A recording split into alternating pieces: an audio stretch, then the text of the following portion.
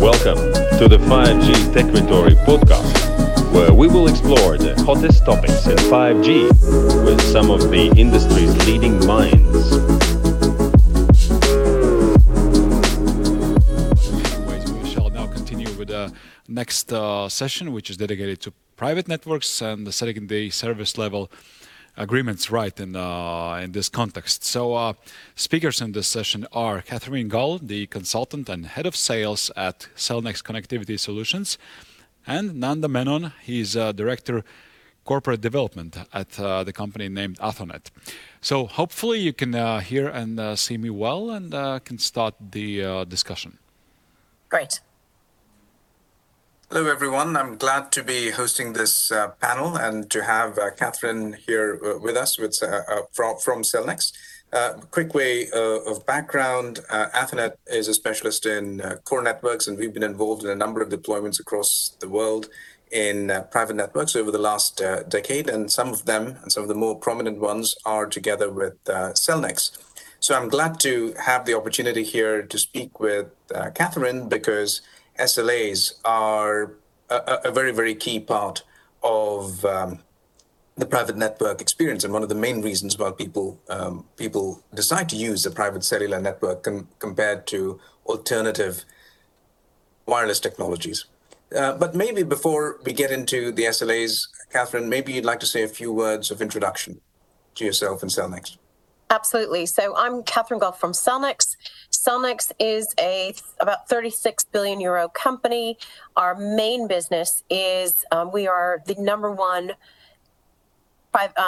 tower co in Europe. Essentially, what we do is we host mobile operator equipment on our towers. So our other business is enterprise business, and private networks are one of the key parts of that private networks business, as we acquired EdgeCom about 18 months ago. And EdgeCom is one of the top, if not the top, provider of private networks in Europe. Excellent. Well, thanks, Catherine. So moving into that discussion and private networks in particular, maybe you could explain a little bit about why you think that SLAs are important for private networks, and why, from a Cellnex point of view, this is one of the differentiating qualities that you've brought to the table.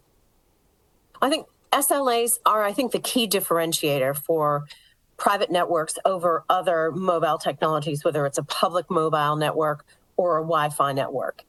In a private network, which is usually being used by a business's absolutely core business. In other words, if the private network doesn't work, the business doesn't work. It is absolutely important that the SLAs work, and they work in a manner that I think is very different than your typical telco kind of SLAs. I've been in this business for longer than I'm willing to admit, and a typical telco SLA, although earnest and serious about trying to reach their 4 nines or 5 nines or whatever it is that the agreement is, things are not designed that way. They're not designed to make it. In the private networks world, everything is designed to achieve that SLA. And everything is actually designed to manage not just the SLA, but to manage the risks to the customer of an outage. Excellent. Now, when you talk about SLAs and outages, this is normally the first level of SLA that people look at, which is availability. Could you say a little bit about the kinds of availability levels that you get in a private network and the SLA levels compared to, let's say, something on Wi-Fi or other networks that customers may be used to, best efforts types of networks? Yeah, so I think in a Wi-Fi network, which is a very good network, by the way, I think it's very difficult to achieve an SLA just because of how it's deployed and how it's managed. With a private network is able to be easily configured to have failover in multiple places. And I know, Nanda, I'm going to turn it over to you in a second to tell about how Athonet provides that failover in order to help a private network achieve, the ultimate in nearly 100% SLA. But in a private network, a network can be designed so you can actually lose base stations and still essentially have 100% uptime. And that just doesn't happen in other places, in other kinds of services.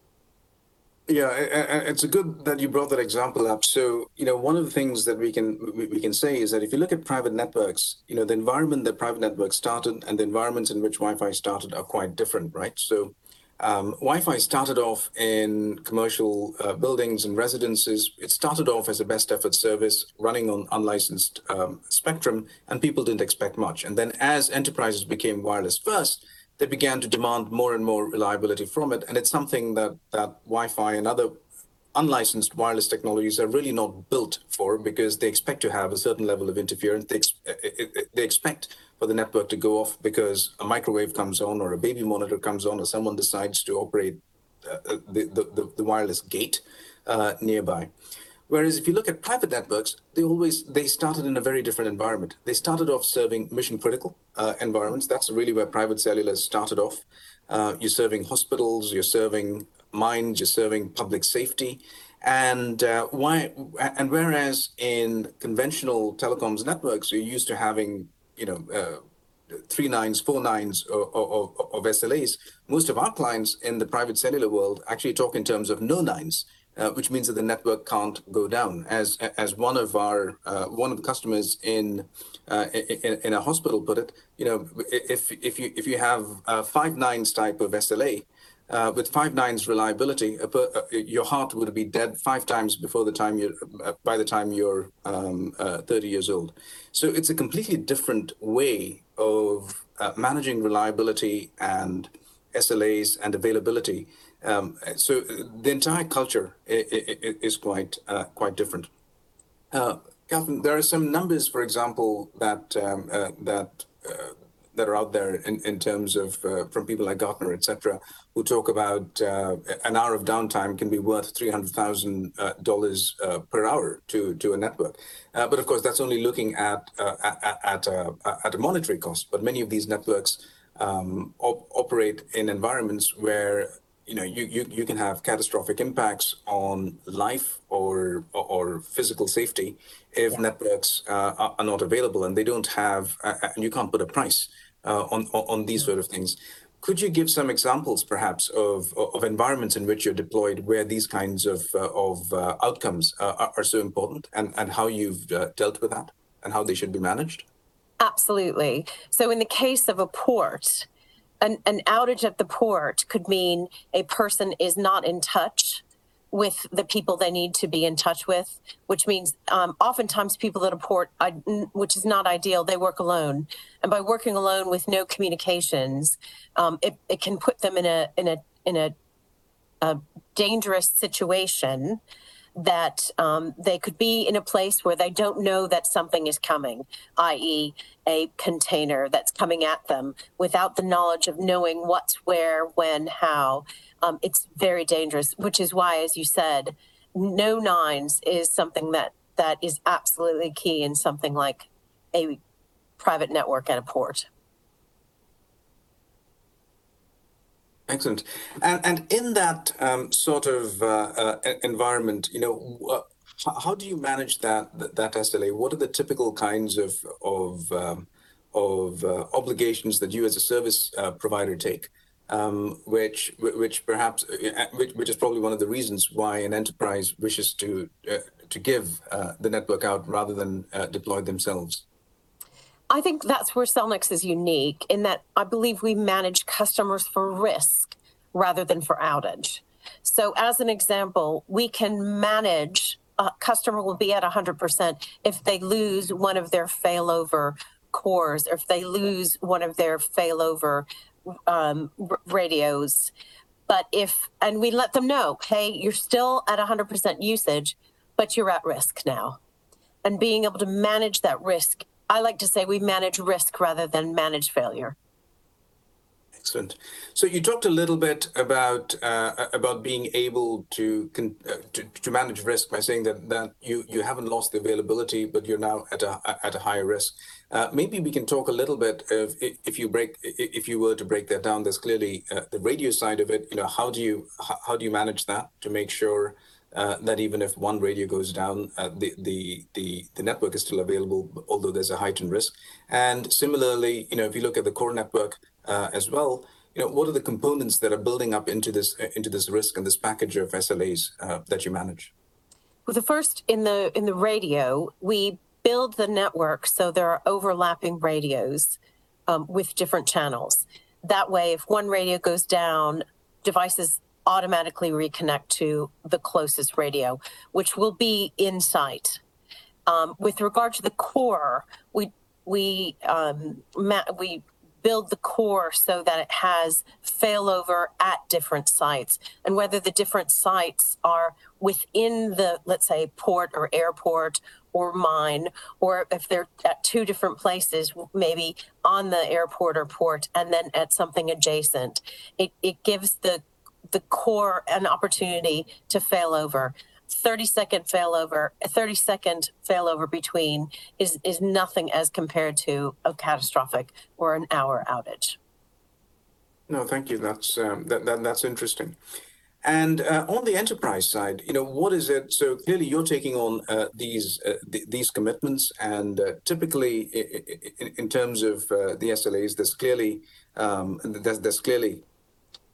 this idea of maintaining availability, that sort of measure. But what about things like response times and mitigations, etc.? How are those things built into an SLA? So as being built into an SLA, we proactively manage our customers. So I like to say that we actually probably notify our customers of issues before they notify us.